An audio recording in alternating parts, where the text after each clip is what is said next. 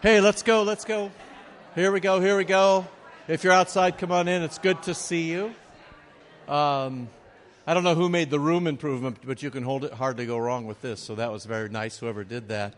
I wasn't certain I would be back this morning, but I am. But it's always better to kind of plan ahead a bit. So the Reverend Dr. Patrick Byans has become a friend over the past couple of years. He's chair of the theology department at Concordia, Chicago. He's the best preacher I know.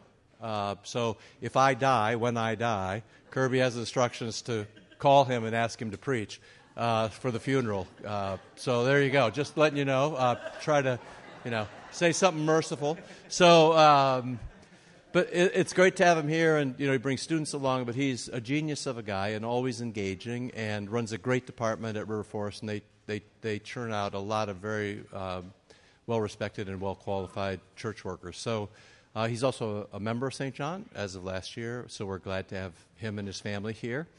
And he's got carte blanche to do whatever he wants because we know that it'll be fabulous. So welcome to Dr. Byans. Thank you. Thank you. It's working? Okay. All right. Excellent. All right. The Lord be with you. Let us pray.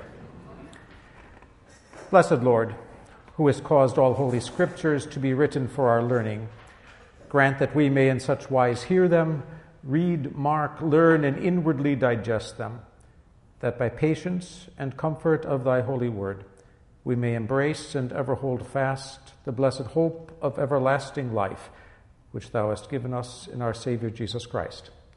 Amen. Amen. All right, good to be doing this with you this morning. Thank you for the wonderful introduction there. I'm in my 8th year at Concordia River Forest. Prior to that, I was 10 years at Concordia, New York, which closed this past summer, unfortunately. And then prior to that, about 25 years in the parish, Wisconsin and Kentucky. What I thought I'd do with you today is, Pastor has mentioned several times that there's a debate among in Christian circles today whether the church probably should just go on permanent retreat and kind of remove itself from society, build our own separate little communities and so forth. And he has, of course, suggested that maybe that's not, the way things ought to be. That's, of course, what the scriptures say too. So I kind of want to take you through maybe 4 sections of scripture, 2 from the Old Testament, 2 from the New Testament, where Christians are engaging in the culture and how all that kind of works out here. My 2 main Bible verses that I had this with, I've given to you there. First, Jesus in the upper room, John 17, at the Last Supper. The world hated them. He's praying to his Father here. The world hated them because they don't belong to the world, just as I don't belong to the world. I'm not asking that you take them out of the world, but that you keep them from the evil one. And then from Matthew, Jesus to the disciples, I'm sending you out like sheep among wolves. Therefore be as shrewd as serpents and as innocent as doves. And I think we'll see how some of that works. The first little piece that I've given you here is a very short excerpt from a very long letter from the 2nd century A.D., a letter written by a Christian, we don't know who it is, to a Roman official by the name of Diogenetus. This is one of the first attempts at Christian apologetics, defending Christianity, or at least explaining Christianity to a non-Christian who may be having, heard rumors but needs to know more. Christians are indistinguishable from other men, either by nationality, language, or customs. They do not inhabit separate cities of their own, or speak a strange dialect, or follow some outlandish way of life. Their teaching is not based upon reveries inspired by the curiosity of men. Unlike some other people, they champion no purely human doctrine. With regard to dress, food, and manner of life in general, they follow the customs of whatever city they happen to be living in, whether it is Greek or foreign, which I should just say is, in some respects, unusual. Could you identify a Jewish man walking down the street in Jesus' day? Yes, how so? Earlocks, and the tassels on the prayer shawl. Take off the tassels and it looks like any other shawl. The very kind of thing that blind Bartimaeus threw off, as we hear in the gospel for today, except Jewish men had tassels on. Okay. Christians don't look distinct.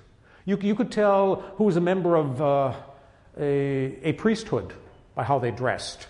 Some religions had a permanent priesthood, others were elected, but they would have a distinctive way of going about. Document here says you can't tell a Christian just by looking at them.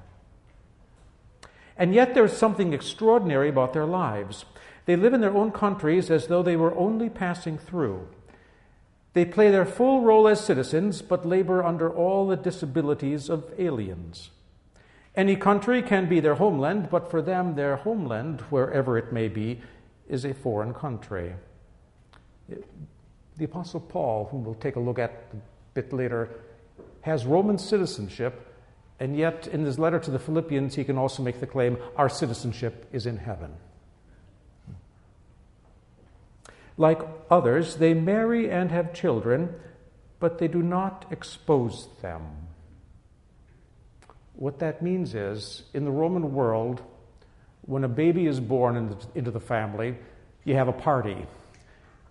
And the husband takes the child into his arms and holds it up before the crowd and announces whether he wishes to consider this his child or not. If he decides that it's not, he has a legal right to put it out on the curb.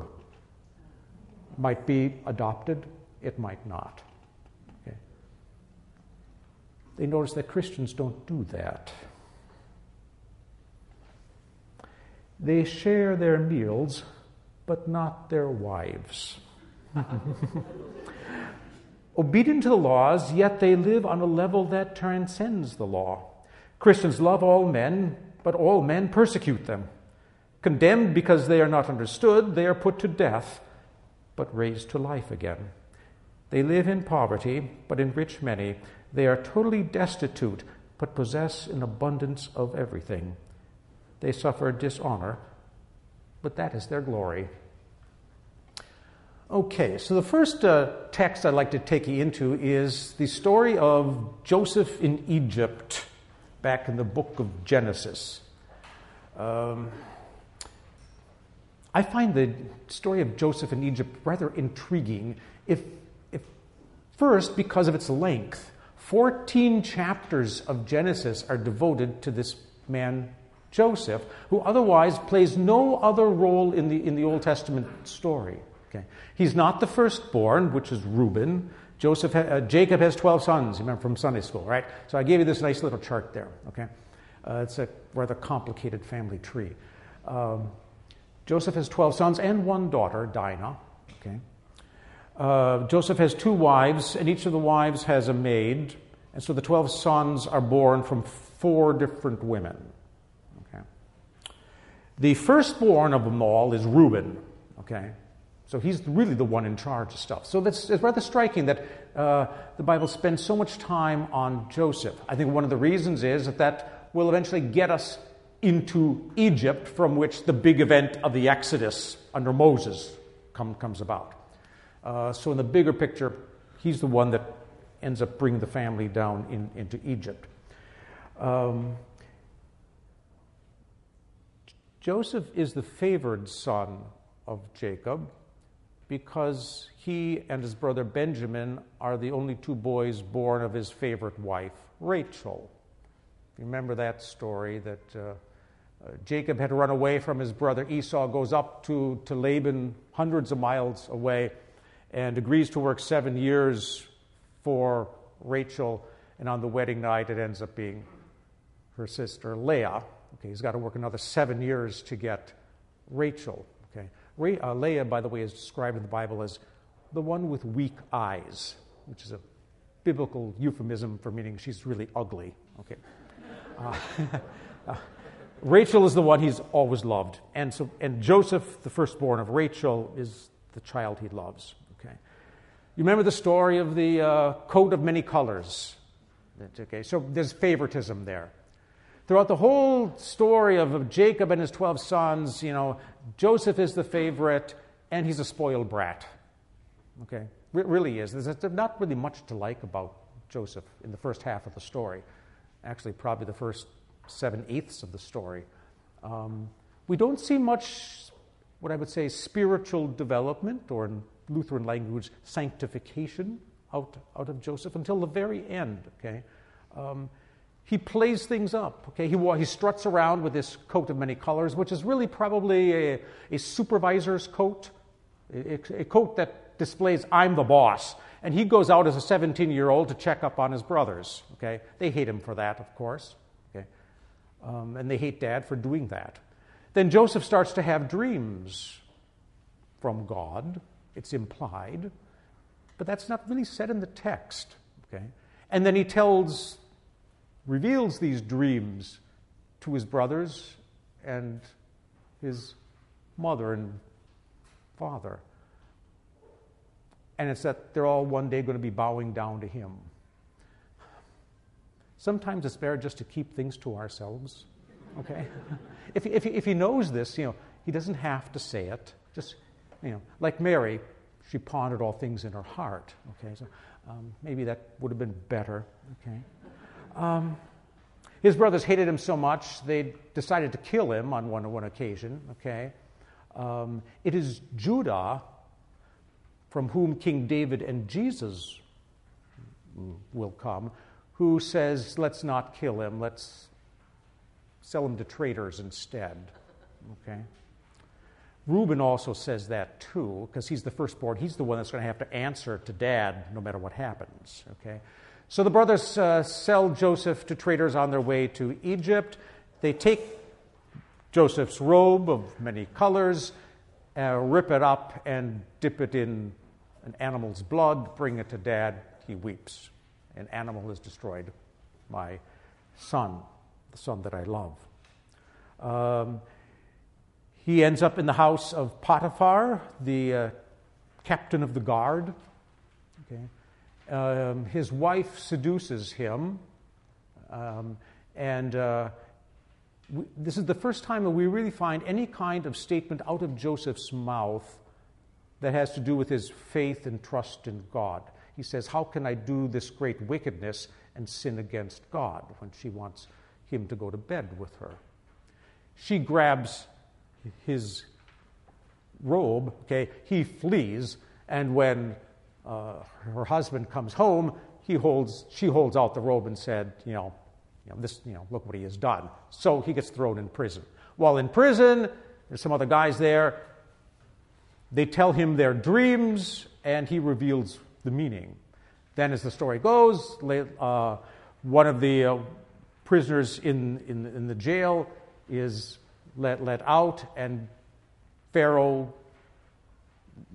restores him to his position, and the guy remembers there was a guy in prison, okay, who interpreted my dream, and it came to pass just as I had said. He had said it would. And then Pharaoh has dreams as well, and Joseph is brought in to interpret Pharaoh's dreams, and from that point on, okay, Joseph is raised to a position of authority in Egypt and put over as, I suppose we'd call him, the chief steward of agriculture. Okay. I'd like to take you on the text then that talks about that point on. Pharaoh sent for Joseph, and they rushed him out of the dungeon, and he shaved and changed his clothing and came to Pharaoh. Pharaoh then asked his officials, "Can we find anyone like this man, one in whom is the Spirit of God?" Then Pharaoh said to Joseph, "Since God has made all this known to you, there is no one so discerning and wise as you. You shall be in charge of my palace, and all my people are to submit to your orders. Only with respect to the throne will I be greater than you." So Pharaoh said to Joseph, "I hereby put you in charge of the whole land of Egypt." Pharaoh took his signet ring from his finger, put it on Joseph's finger. He dressed him in robes of fine linen and put a gold chain around his neck. He had him ride in a chariot as his second in command, and people shouted before him, "Make way!" Thus he put him in charge of the whole land of Egypt. Then Pharaoh said to Joseph, "I am Pharaoh, but without your word no one will lift a hand or foot in all of Egypt." Pharaoh gave Joseph the name Zaphenath Paneah and gave him Asenath, daughter of Potipharah, priest of On, to be his wife. Ooh. And Joseph went throughout all the land of Egypt. 2 sons were born to Joseph by Asenath, daughter of Potipharah, priest of On. Joseph named the first Manasseh and said, "It is because God made me forget all my trouble and all my father's household." The second son he named Ephraim and said, "It is because God has made me fruitful in the land of my suffering." And Joseph assists the folks during the years of famine. Okay, and that ends up how his brothers end up in Egypt, because they got to come to Egypt to buy grain, and Joseph is the one eventually that assists them in doing that. Joseph is in Egypt, and he is now dressing like an Egyptian. He's got a shaved head like an Egyptian. He's got an Egyptian wife who had been the daughter of an Egyptian priest. This did not sit well centuries later with the Jews, because the Bible is totally silent here on what his wife actually believes from this point on in terms of God. So there's a Jewish work. Scholars aren't quite sure where to date it, somewhere between 200 BC and 280. Let's put it right in the middle, time of Jesus, called Joseph and Asenath, and it's a story about how she is converted to Joseph's religion, okay, and how they fall in love. Okay. Now, the Bible has nothing to say about that. But I would submit that why write a story about that other than to say, well, she has to have been converted, okay? But the biblical text doesn't actually say that, okay? The one thing that I do note is that when it comes to naming their kids, they don't get Egyptian names, they get Hebrew names. I think that's significant. Okay? The one is named Manasseh, which, as you see there, means he who brings about forgetfulness. So all the stuff about Joseph and his brothers wanting to kill him and then selling him as a slave in Egypt, okay, this is the beginning of that kind of reconciliation in the name they give to one of their boys. And the other child is named Double Fruitfulness. Things are going to go well here. Things are going to go well, okay? It'll take Joseph a little while to work through all this. The brothers will make several trips, and Joseph is kind of a nasty guy and really plays around with them, okay? But at the end, like on the last page of the book of Genesis, Joseph will finally say, "You meant evil against me, but God meant it for good," so that all these people are preserved still to this day. In the bigger picture of things, if I go back to my original kind of question, why 14 chapters about Joseph? One of them, an answer to one of those issues might simply be, the big event in the whole book of Genesis is God's covenant with Abraham. Okay? Threefold covenant: land, offspring, and blessing to the nations. Well, even at this point of the story, we're out of the land, we're in Egypt, but yet the nations are being blessed through one of Abraham's descendants, Joseph. Okay. I'm not going to get into the debate as to who, when, where, and why wrote the book of Genesis. Okay? But I would say that this story, I think, will have a longer life to it and be especially useful down the road as the Hebrews, the Israelites, the Jews find themselves under foreign domination. Assyria, Babylon, Persia, Greece, Rome. Okay?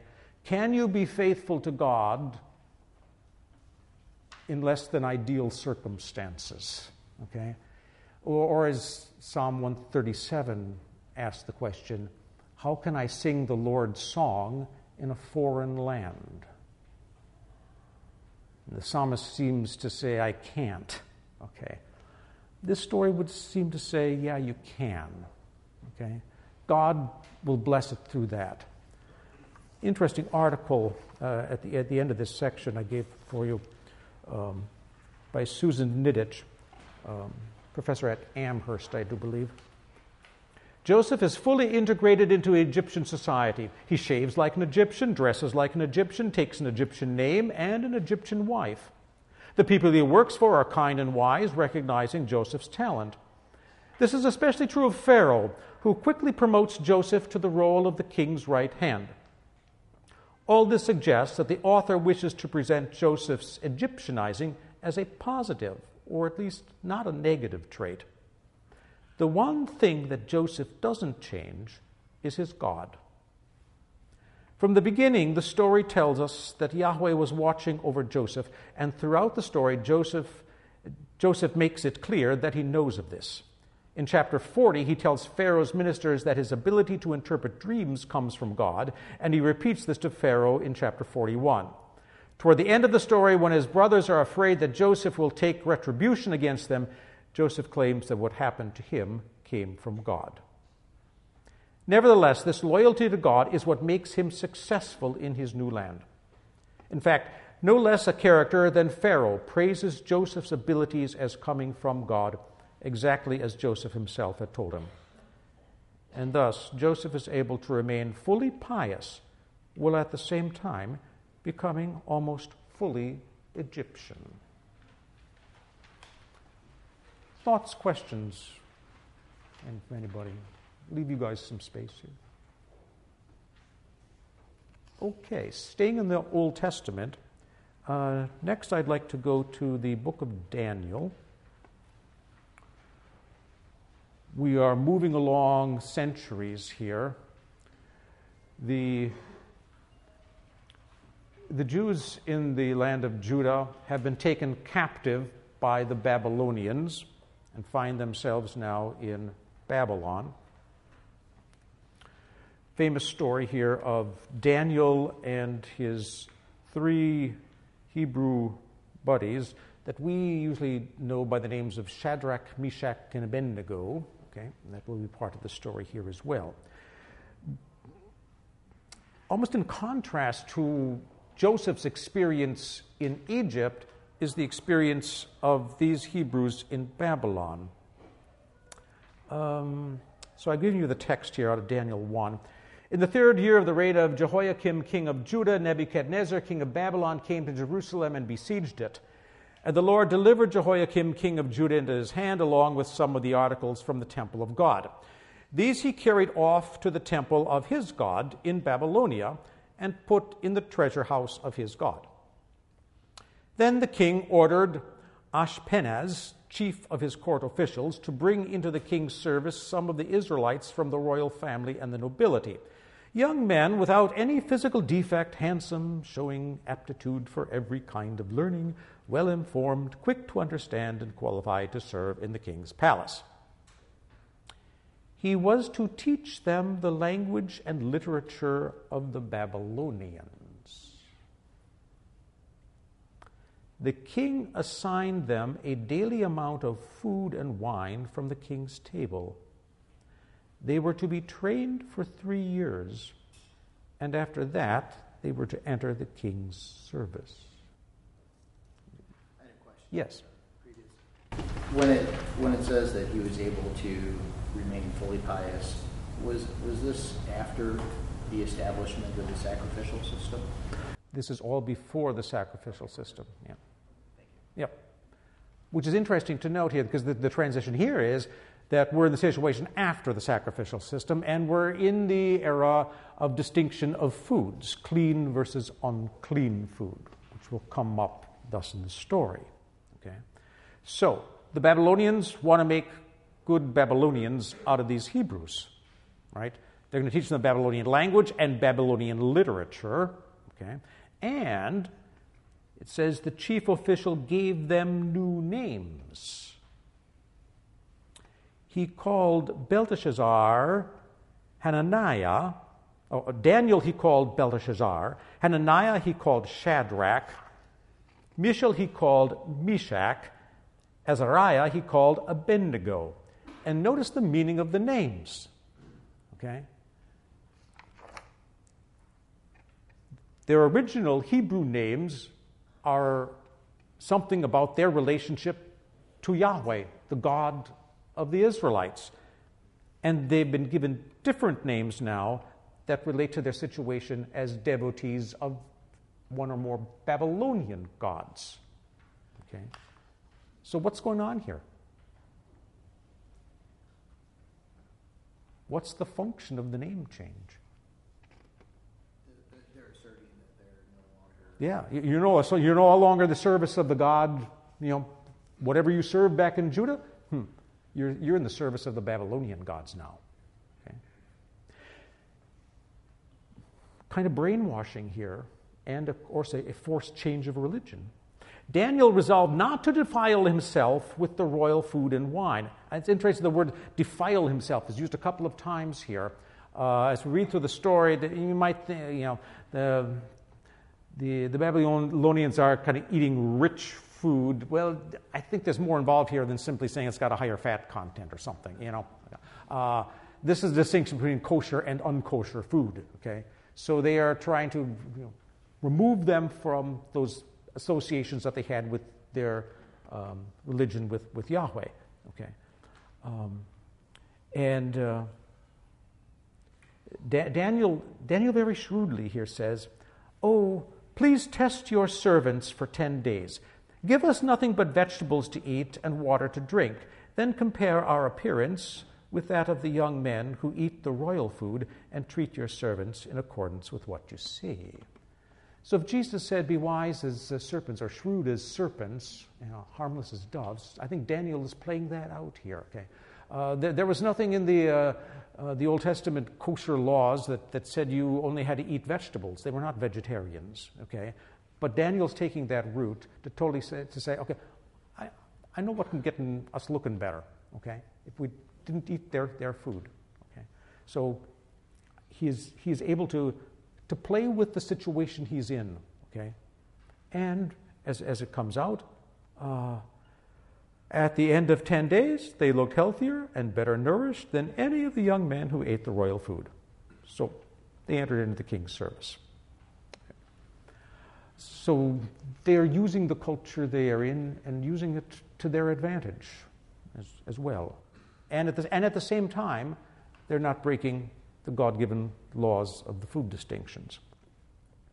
The other, of course, famous story out of the book of Daniel is the story of how Shadrach, Meshach, and Abednego, and we know them by their Babylonian names, right? Okay, not their original Hebrew names. Okay, and the order of King Nebuchadnezzar is that all people have to bow down and worship the golden statue that he has set up. It's one of the most delightful stories almost reads like a children's story because of the repetition. The various instruments are repeated 3 or 4 times. I just love this thing.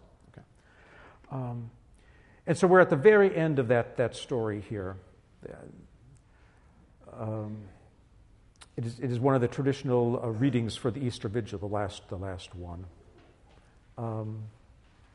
Let's start in the middle of that paragraph. Shadrach, Meshach, and Abednego replied to him, "King Nebuchadnezzar, we do not need to defend ourselves before you in this matter. If we are thrown into the blazing furnace, the God we serve is able to deliver us from it, and he will deliver us from your majesty's hand." But here's the big point. "But even if he does not, we want you to know, your majesty, that we will not serve your gods or worship the image of gold you have set up." Okay. The easy statement is saying, God can deliver us from that. Okay. Can you go into that furnace even if God chooses not to? Okay. I put the book of Daniel in a category of, I'll call it resistance literature. There are several texts like that the Jews produced. The book of Judith is like that in the Old Testament Apocrypha. Second Maccabees, it's the same kind of thing. These stories would have a long life because, as I said, the Jews are under oppression and ruled by one world power after another. Here we're in Babylon, but next it'll be Persia, and then it'll come the Greeks, and then it'll come the Romans. Okay. A number of these stories are always set back in a previous generation. The book of Judith is like that. It's set in the times of Israelite oppression by the Assyrians, but it's written during the time when the Jews are persecuted by the Greeks. Okay, so looking back, kind of like, I know I'm dating myself here, kind of like the show MASH, right? Yeah, okay. A war was going on. What war is going on in MASH? The Korean War. But when did MASH air? During the Vietnam War. Same kind of things going on in the Bible. The story about the past that's relevant to the present. Okay. So the issue is, no matter what the foreign power is, and they're ordering you to do something, that is against the will of God. Okay. Are you willing to do that, even if God is not going to deliver you? Okay. Even if God is not going to, even if He does not, we will not serve your gods. Okay, flip to the next one. I suppose a negative story rather than a positive one. Peter's denial. Probably one of the most famous stories, out of the Gospels. I'll preface it by this statement by Paul in 1 Corinthians. No temptation has overtaken you that is not common to man. God is faithful, and He will not let you be tempted beyond your ability. But with the temptation, He will also provide the way of escape, that you may be able to endure it. And what I'd like to show you is that that's embedded in this episode of Peter's denial. I'm giving it to you from the Gospel of Mark. One reason we're in the year of Mark, and the Gospels we've heard in church have all been, for the most part, from the Gospel of Mark this year. But also because I think there's some features in the Mark account that are totally unique to Mark's telling of it, and the other Gospels do not have them. Gospel of Mark, I'm fairly convinced, is written in Rome or Italy in the days following the great fire in Rome in 64 AD. Summer of 64, Rome burned for 7 days. 10 of the 14 districts were hit by the fire. 4 completely destroyed. 1 million people are homeless. And the folks aren't thinking that the Roman emperor, Nero, is not doing enough, to provide food and shelter for them. He has to find a political scapegoat. The Roman Senate always hated Nero. They despised him. Okay. But the people just loved him. He was doing all kinds of weird things things that an emperor shouldn't do, but they liked it. Like entering contests. He went off to the Olympics and won everything he entered. Played the old harp called a kithara. He practiced diligently, spent hours a day perfecting this in it, and then he would perform, and he was honestly looking for applause. Okay, the Romans said this is not what an emperor should be doing. But now he's in real political doo-doo because now the people of Rome are turning on him, and he finds a scapegoat. It's the Christians. The Roman historian Tacitus is the one who describes it, that Nero now starts to persecute the Christians in the city of Rome. There's no edict saying round up all Christians everywhere. He simply wants to get back on the good side of the folks of Rome, and so he points the finger. It's them. They started the fire. Okay. Well, in the midst of all that, Christians are being executed. Tacitus says they're burned at the stake, torn up by dogs, thrown to the lions. Nero even uses his gardens for a nighttime spectacle. Okay, we know where those gardens are. The gardens of Agrippina in the area known as the Vatican. Okay. As part of all that, Peter and Paul are executed. Okay. Peter and Paul and Luke and Mark have all been in Rome at that same time. Okay. Mark has heard things from Peter and then writes his gospel. I would say probably within a year after Peter's execution by crucifixion. Mark then writes his gospel to encourage Christians who really for the first time are being executed at the instigation of the Roman government. All persecution prior to that was from the Jewish synagogues. Okay. Now the government's getting involved, and Mark is responding to that. Okay. And thus we get then a number of episodes in the Passion story in the Gospel of Mark that emphasizes how a Christian under persecution and arrest and put on trial, how you're supposed to respond. Okay, so how did Jesus respond when he was on trial, when he was arrested, and all that kind of stuff? So that becomes the model then for the Christian. But there are negative models too, and we get Peter as the negative model. Don't act like Peter. But what I'd like to show you is that Peter has a chance of escape. As Paul says, he will provide the way of escape. Peter was given it, but he didn't take it. After Jesus' arrest, Peter followed him from a distance into the high priest's courtyard. He sits with the guards and warms himself by the fire. While Peter is in the courtyard below, one of the high priest's slave girls approaches. When she saw Peter warming himself, she looked at him and said, "You also were with that Nazarene, Jesus." But he denied it. "I don't know or understand what you are talking about." He went out to the gateway. A rooster crowed. Those last two sentences, only Mark has them. He went out to the gateway. Why that little detail? And as he's standing at the gateway, the rooster crows. Jesus had predicted the crow of the rooster. Before the rooster crows twice, you will deny me thrice. It's going to be repeated at the very end. Peter already heard this in the upper room. He went to the gateway. He hears the rooster. What should he do?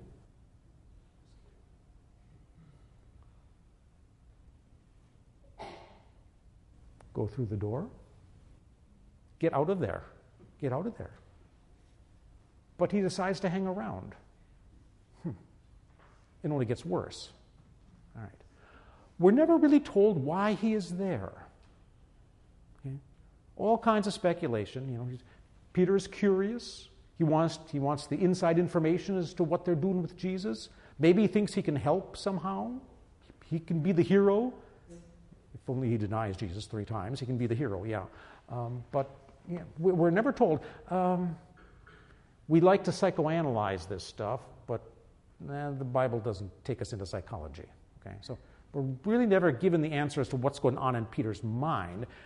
But Mark is telling us, and thus telling the reader, okay, you've been put in a situation of temptation. Okay? You've been asked the question about your identity with Jesus, and you've denied your identity. That's the question that's going to be asked. Are you a Christian? Are you a Christian? And the answer should be yes. No more information is necessary. Are you a Christian? Yes. He went out of the gateway. The rooster crowed. The bell rang, and still he stayed. When the slave girl saw him, she again began to say, this time to the bystanders. Now there's a crowd. This man is one of them. Again he denied it. And again, a little while later, the bystanders now say to Peter, now the whole gang comes at him, you must be one of them. You're a Galilean. Then he kicked it up a notch. He started to curse and swear. I don't know this man you're talking about. Immediately, Mark's favorite word, by the way. I think it's 72 times in Mark's gospel he uses the word immediately. The rooster crowed a second time. Then Peter remembered what Jesus had told him. Before a rooster crows twice, you will deny me thrice. And then look at this last line. And after he had thought about it for a bit, now this is my translation. I'm taking 9 English words to do what Greek does in one. epibalon, which literally means, as I suggest there, simply to throw about, which tells me this is not some instant remembering, oh, yeah. No, it's, okay. Can I still stay here somehow? Okay. Do I have to get out of here? Yeah, I still want to hang around. Okay. And only after he had thought it out, rationalized it through, did he begin to cry.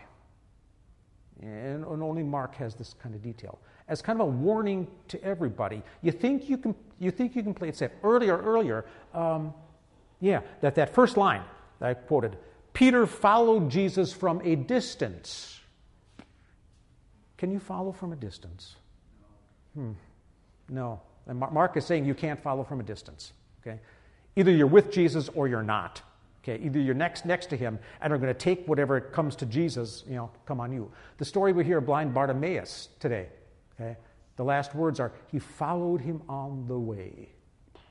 That's a key word in Mark. Okay, Mark at the arrest of Jesus. Only in Mark is this guy who is. They grab hold of of a disciple, never told who it is, who was following Jesus. They grabbed his robe and he ran off naked. Okay. He was following, but he's not willing to follow naked. Jesus will be naked on the cross. If you're going to follow Jesus, follow in the shame all the way. Okay. So I think this story is one of warning. However, with that nuance that God does provide the means of escape. The gateway is there. The rooster just crowed. Get out. Last episode I'll give you, take you into the journeys of Paul and Silas in Philippi and Thessalonica.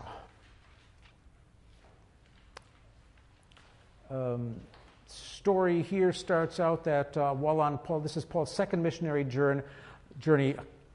Paul had exorcised a demon from a slave girl, and her soothsayer owners then seized Paul and Silas, dragged them into the marketplace before the magistrates. And the magistrates tore the garments off them and gave orders to flog them. This is quite a long episode. They end up being thrown in prison. They are miraculously delivered, and the jailer ends up being converted. So I'm kind of leaving out all of that stuff. Okay. When it was day, the magistrate sent the police, saying, "Let those men go." And the jailer reported these words to Paul, saying, "The magistrates have sent to let you go. Therefore come out now and go in peace." But Paul said, "They have beaten us publicly, uncondemned, men who are Roman citizens, and have thrown us into prison. And do they now throw us out secretly?" He's playing his citizenship card here, okay? I think we probably are unexpectedly, drawn to this, okay? This is not necessarily what we would expect Paul to do. He says, "I'm a Roman citizen. You just flogged a Roman citizen. That's against the law. You can't flog a Roman citizen without a trial first. Okay? I got to have a hearing before you do this, okay? So they're all scared. Okay, and of course they want Paul and Silas to leave town quietly. No, you're going to usher me out with a brass band. That's what happens. Let them come themselves and take us out. The police reported these words to the magistrates, and they were afraid when they heard that they were Roman citizens. So they came and appeased. Appeal, beg, call, aside, suck up to. Okay. And they escorted them out and asked them to leave the city. Okay. So Paul and Silas leave with dignity, okay, as Roman citizens. Okay. Then the very next town, they're arrested again. Okay. The Jews are jealous because Paul's making converts. Okay.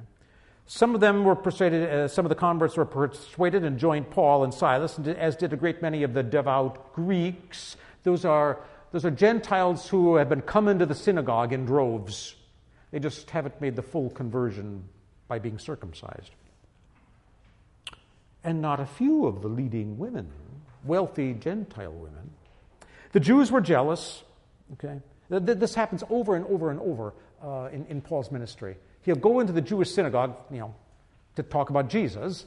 He's got great credentials from Gamaliel in Jerusalem. Of course, tell us, what you have to say. He'll start talking about Jesus, and it's the Gentiles in the congregation that end up accepting Paul's message, and the Jews will kick them out, okay, and then be very jealous. Why?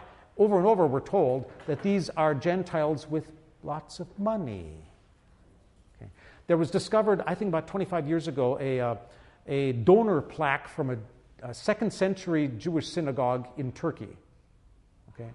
On the donor plaque, all churches have these, donated by, right? Okay. There were 54 Gentile names. Who would have thought 54 non-Jews are giving money to support the synagogue? And they're all with Paul now. Okay? So the Jewish authorities are very jealous and upset about what's going on. They dragged this guy, Jason, one of these Gentile new converts. Okay, these men who have turned the world upside down have come here too, and Jason has received them, and they're all acting against the decrees of Caesar, saying there's another king, Jesus. And the people and the city authorities were disturbed when they heard these things. And here's the bottom line: when they had taken money as security from Jason and the rest, they let them go. If you can bribe the Roman authorities. You can bribe the Roman authorities. We see that at the end of Matthew's gospel too, but with the chief priests, with the soldiers who are supposed to be guarding the tomb. Same thing, okay? And if Pilate gets wind of it, we'll keep him happy. Okay? So, be wise as serpents, harmless as doves. Okay. All right. I'll stop talking. Anything from anybody? Yes. It seems that throughout the Old Testament and New Testament, that is the faithful people aren't, except for like Simon the Zealot. These are people that are just living their Christian life, not out there beating the bushes trying to be revolutionaries. Yeah. Not trying to overturn the system. They're just trying to be in the system as witnesses. Right. And I'm just trying to think about that today, how crazy everything is. They should just chill a little. It's an interesting point you bring up, because in the first century, when Paul and Silas going around and stuff, there would be a ton of things that they could have said is wrong about what's going on in the Roman Empire, like putting out your kid on the curb. Okay, yeah. And eventually that would change. Okay, as we get more and more Roman officials becoming Christian, but that's a couple centuries down the road. Okay, yeah. Fascinating letter of Philemon. It's often neglected. I don't know if it's on the lectionary that we ever hear from Paul's letter to Philemon. It's only 1 page long, but this letter to a man who had a runaway slave that came to Paul, and he talks about that whole kind of thing. You read through it, and Paul really wants Philemon to give freedom to this slave Onesimus. Okay, but he's not talking there about I think we ought to change all the laws. Okay, one thing at a time. One thing at a time. And how to deal with how does this slave owner deal with this slave who just now became a Christian? Now they're brothers and sisters, brothers in Christ. That dynamic changes everything. Yeah. Anybody else? Okay. Lord, remember us in your kingdom and teach us to pray. Our Father, who art in heaven, hallowed be thy name. Thy kingdom come, thy will be done, on earth as it is in heaven. Give us this day our daily bread, and forgive us our trespasses, as we forgive those who trespass against us. And lead us not into temptation, but deliver us from evil. For thine is the kingdom, and the power, and the glory, forever and ever. Amen.